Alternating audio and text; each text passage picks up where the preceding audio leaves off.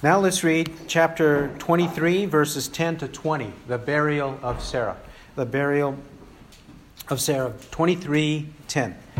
Now Ephron was sitting among the sons of Heth, and Ephron the Hittite answered Abraham in the hearing of the sons of Heth, even of all who went in at the gate of his city, saying, "No, my lord, hear me. I give you the field, and I give you the cave that is in it. In the presence of the sons of my people, I give it to you. Bury your dead." And Abraham bowed before the people of the land, and he spoke to Ephron in the hearing of the people of the land, saying, "If you will only please listen to me, I will give the price of the field. Accept it from me, that I may bury my dead there." Then Ephron answered Abraham, saying to him, "My lord, listen to me. A piece of land worth 400 shekels of silver, what is that between me and you? So bury your dead." And Abraham listened to Ephron, and Abraham weighed out for Ephron the silver which he had named in the hearing of the sons of Heth, 400 shekels of silver, commercial standard. So Ephron's field, which was in Machpelah, which faced Mamre, the field and cave which was in it, and all the trees which were in the field, that were within all the confines of its border, were deeded over to Abraham for a possession in the presence of the sons of Heth, before all who went in at the gate of his city. And after this, Abraham buried Sarah his wife in the cave of the field of Machpelah, facing Mamre, that is Hebron, in the land of Canaan. So the field and the cave that is in it were deeded over to Abraham for a burial site by the sons of Heth. We can see verse 20 essentially is a summary of what we just read in verses 10 to 19. Now, verse 10, Ephron was sitting among the sons of Heth, presumably because Abraham didn't know he was there, but he's requesting this to happen, and Ephron is sitting there among the sons of Heth. So he speaks up, and he says, in the hearing of the rest of the people there, among the sons of Heth. So this is all happening publicly in the presence of everyone, so that there are many witnesses. It says, of all who went in at the gate of his city. The gate of the city was the place to assemble to negotiate matters that had to do with the city, whether it had to do with crimes or had to do with purchases, the sale of land, things like that were done at the gate of the city. And this circumstance at the gate of the city is an important thing, the way that it is being conducted. Remember, we said this is not a shady deal. It is an open and honest one. Well, the Scripture expects not only Abraham, but all of us to behave like that. It expects all of us to behave like that. For example, Psalm 15. Psalm 15, O Lord, who may abide in your tent? Right. And who may dwell on your holy hill? He who walks with integrity and works righteousness and speaks truth in his heart. He does not slander with his tongue, nor does evil to his neighbor, nor takes a reproach against his friend, in whose eyes a reprobate is despised, but who honors those who fear the Lord. He swears to his own hurt and does not change. He does not put out his money at interest, nor does he take a bribe against the innocent. He who does these things will never be shaken. This is the way of all of us, as it says in the psalm. The Apostle Paul in Acts chapter 24, verse 16 says, "In view of this, I also do my best to maintain always a blameless conscience, both before God and before men." Paul says that he lives his life to do his best to maintain always a blameless conscience. A blameless conscience before God and before men. What verse is it? This is Acts 24:16. 24:16. The Apostle Paul lives his life that way. So, we should also, as Psalm 15 and Paul as our example. 1 Corinthians 11:1, imitate me as I also do Christ, Paul says. So as Paul behaves in an ethical manner, we too should behave as Paul behaved in an ethical manner. Verse 11. Now, my Lord, hear me. I give you the field, and I give you the cave that is in it. In the presence of the sons of my people, I give it to you. Bury your dead. Ephron has the same estimation of Abraham that the rest of the men of the city do, because he says to him, my Lord. He understands the respectful way in which Abraham has lived his life among them, so he addresses him in this honorable way. Further, he wants to give it to him just like that. Yeah. He wants to give it to him free. Apparently, that's the way he wants to give it to him. But Abraham is not going to take it that way, we understand. We know he's not going to take it that way, and Abraham has actually behaved that way earlier. In chapter 14, he made sure to keep some distance between himself and the king of Sodom. In the case of the king of Sodom, he was a wicked man, and Abraham did not want to have any dealings with money from the spoil of battle, any of the spoil or the booty of battle, to be misunderstood. So it says in 14:21, and the king of Sodom said to Abram, give the people to me and take the goods for yourself. And Abram said to the king of Sodom, I have sworn to the Lord God Most High, possessor of heaven and earth, that I will not take a thread or a sandal thong or anything that is yours, lest you should say, I have made Abram rich. I will take nothing except what the young men have eaten, and the share of the men who went with me, Aner, Eshcol, and Mamre, let them take their share. So, Abraham is keeping his distance from the king of Sodom. And I think, in a way, that's what he is about to do with Ephron. He doesn't want to take something free from Ephron, not because he's too proud to take something free, but because he doesn't want to be misunderstood as having cheated Ephron or having exploited Ephron or having taken something from Ephron for nothing. He wants to give him some money for this transaction. But then verse 12. And Abraham bowed before the people of the land. He bowed before the people of the land. This is the second time it tells us that he bowed. Verse 23, verse 7 says, so Abraham rose and bowed to the people of the land, the sons of Heth. When he is bowing, what is he doing? Why is Abraham bowing to these men who are strangers and who are idolaters? Why is he bowing? Is he bowing because he's worshiping them? Or is he bowing because he is honoring them?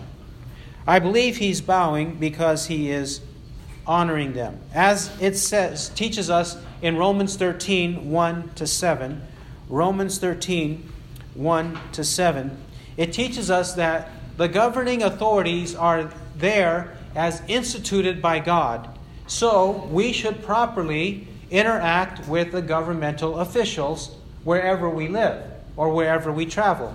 We should treat them with proper honor and respect. This is what it says in Romans 13:7. Render to all what is due them, tax to whom tax is due, custom to whom custom, fear to whom fear, honor to whom honor. Honor to whom honor. That is due, even to pagans, even if they don't know the Lord. After all, isn't the book of Romans written to Roman Christians living in the city of Rome? Yeah. And the Roman Empire is controlling that part of the world at that time, correct? And what did they worship? And who did they worship? Well, they worshipped idols. They were pagan people worshiping idols. They did not care to worship the God of the Bible or the Christ of Scripture. They did not care to do so. Not most of them. And yet, honor and fear was to be given to them. The same with Peter. Peter, in 1 Peter chapter 2, addresses the Christians scattered throughout various parts of the Roman Empire, and this is what he says to them. 1 Peter 2:13. 2:13.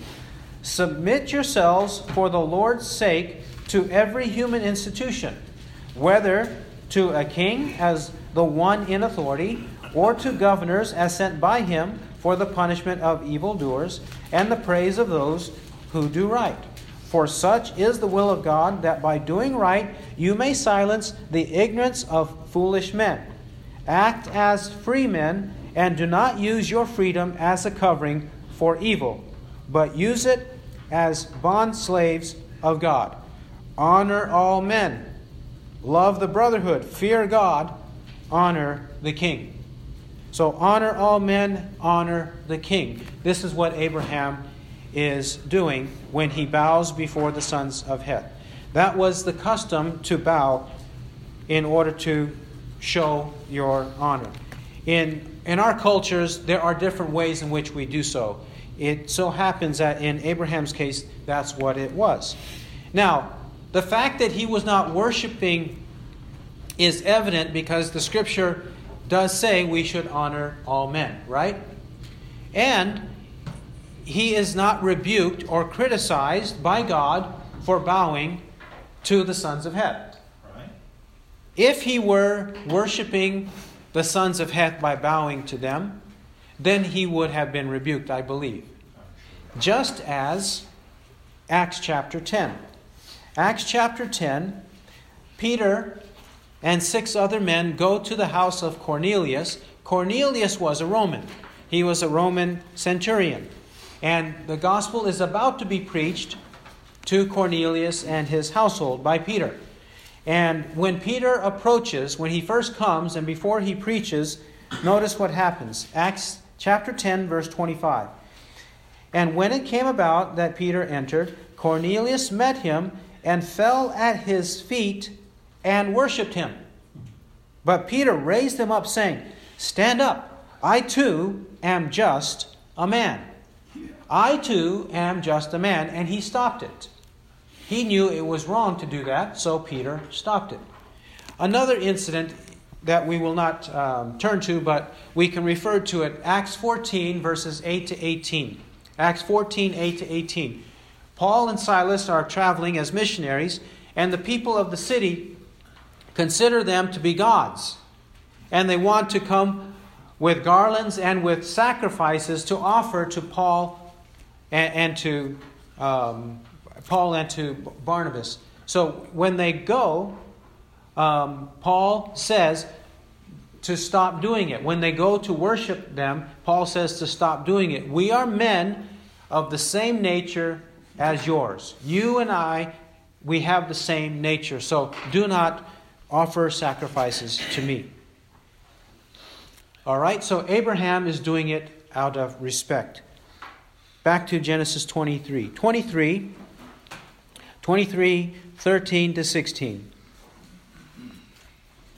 13. And he spoke to Ephron in the hearing of the people of the land, saying, If you will only please listen to me, I will give the price of the field, accept it from me, that I may bury my dead there. Now when he says the price, he means the full price, because he did mention the full price in verse 9. Whatever the full price, the current price, whatever it's worth, that's what I'll pay for it. That's what he wants to do. He insists that he gives some money for it. And then in verse 15, Ephron answers, My Lord, listen to me, a piece of land worth 400 shekels of silver. What is that between me and you? So bury your dead. Ephron is saying, okay, this is what the price is, but it's not much.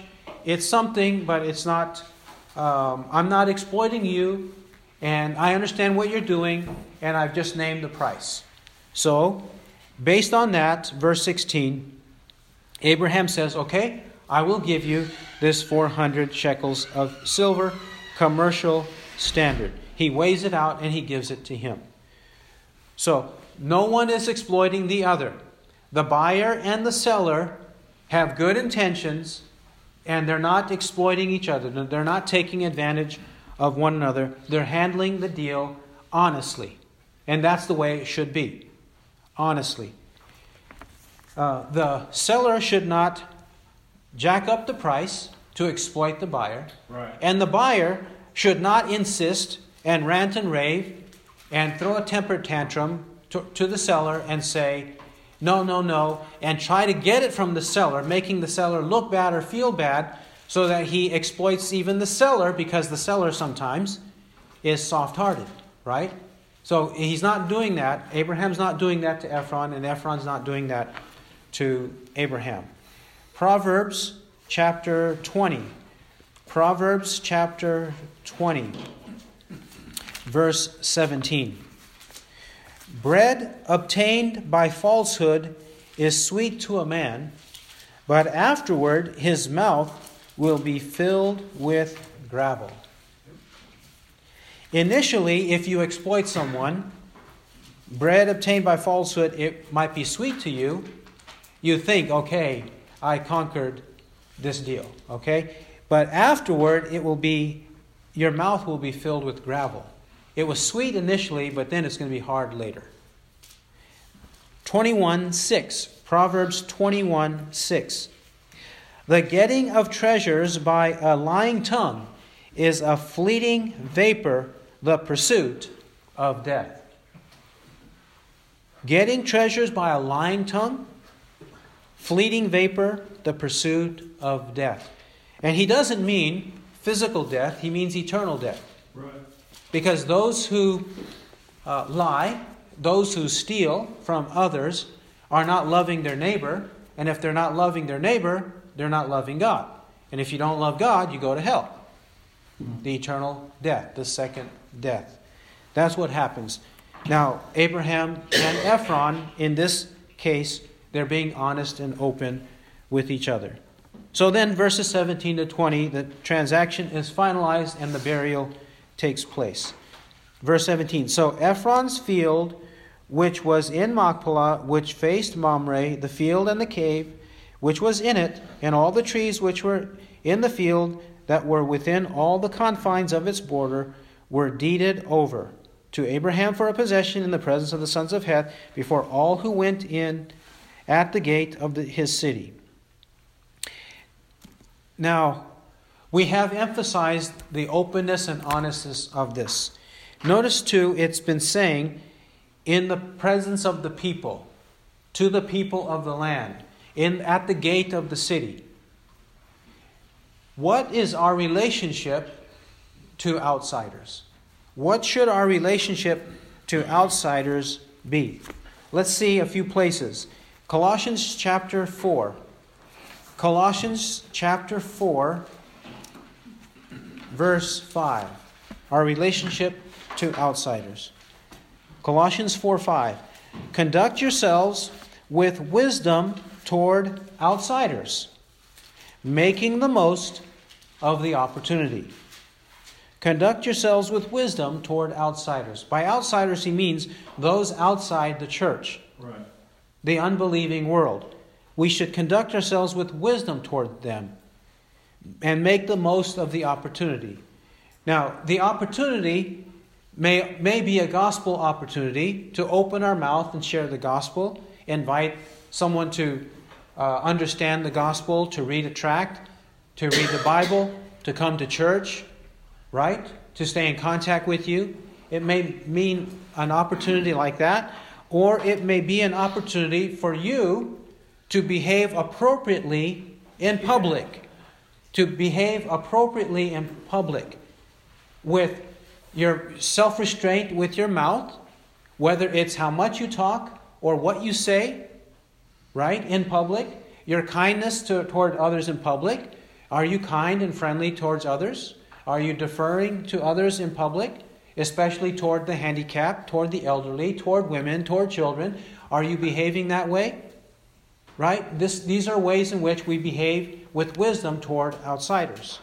But even in the case of Abraham, dealing with outsiders properly in reference to money use.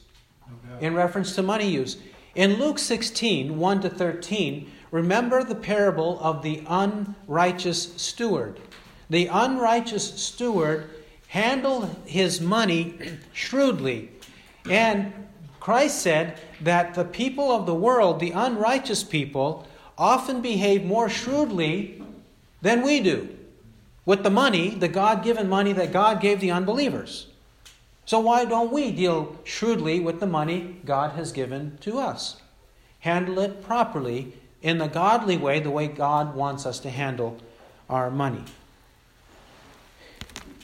Next is 1 Thessalonians. 1 Thessalonians 4. 1 Thessalonians chapter 4, verse 9. 4:9.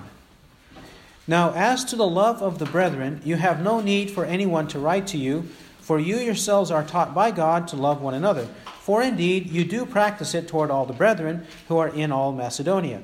But we urge you, brethren, to excel still more, and to make it your ambition to lead a quiet life and attend to your own business and work with your hands, just as we commanded you, so that you may behave properly toward outsiders and not be in any need. He commends them in verses 9 and 10 for loving one another as they were taught by God to love one another. They do so, and he encourages them to do it even more. That is, love those in the church. But also, what should their life look like? How should it be characterized? They should be living a quiet life, attending to their own business, right? Not meddlers and not noisemakers, but quiet. Work with your hands.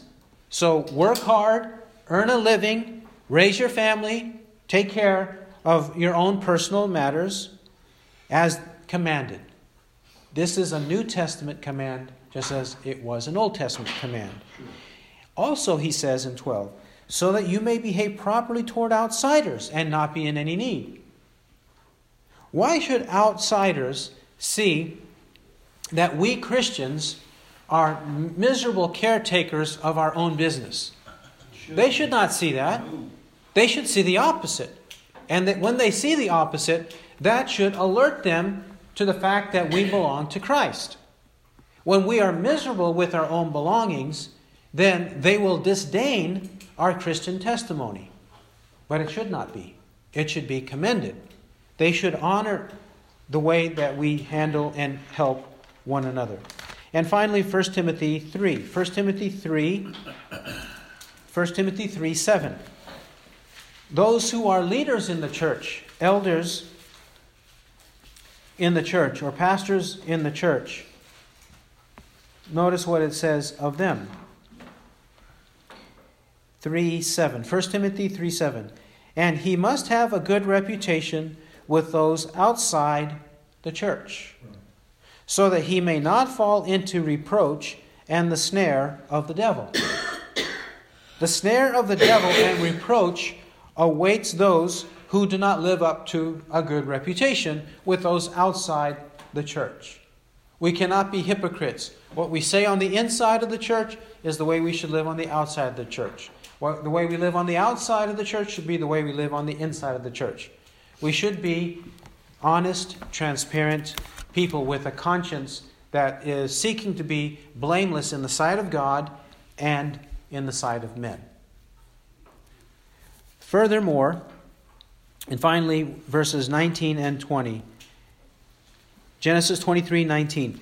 And after this, Abraham buried Sarah his wife in the cave of the field at Machpelah, facing Mamre, that is in Hebron, in the land of Canaan. So the field and the cave that is in it were deeded over to Abraham for a burial site by the sons of Heth. Remember I said that there are a few names here that we can take in an overlapping way. The cave of the field at Machpelah, facing Mamre, that is Hebron, in the land of Canaan. What is this place? Chapter 14.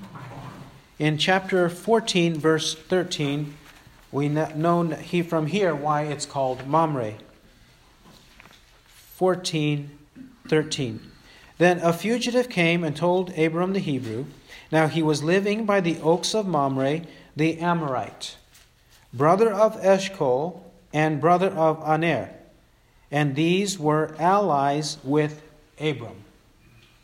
See there, he's called, or Abraham is living by the oaks of Mamre, the Amorite, and Mamre has two brothers, Eshcol and Aner.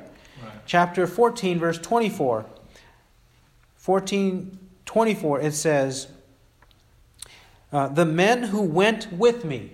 Who are the men who went with Abraham to the battle of recovery?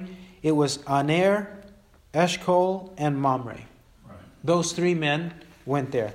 So that place was named after this man, Mamre. He was an Amorite, one of the Canaanite peoples. Later in the Bible, though, this place is going to be called Hebron. So initially, Kiriath Arba, and then Hebron. That's going to be the name. And then there is another locality known as Mamre, or the Oaks of Mamre, and then this field at the place called Machpelah, and there's the cave, which was the burial site. And as we said earlier, this is not going to be only for Sarah, it's going to be for others as well. Right. For example, let's turn to the book of Genesis. Genesis chapter 49. Genesis chapter 49. This is a place that is a place of hope. Okay? They put their faith in what this place represented. A place of hope. Genesis 49 and then verse 28. 49:28. All these are the 12 tribes of Israel, and this is what their father said to them. When he blessed them, every one, with the blessing appropriate to him. Then he charged them and said to them, I am about to be gathered to my people. Bury me with my fathers in the cave that is in the field of Ephron the Hittite, in the cave that is in the field of Machpelah, which is before Mamre, in the land of Canaan, which Abraham bought along with the field from Ephron the Hittite for a burial site. There they buried Abraham and his wife Sarah. There they buried Isaac and his wife Rebekah. And there I buried Leah.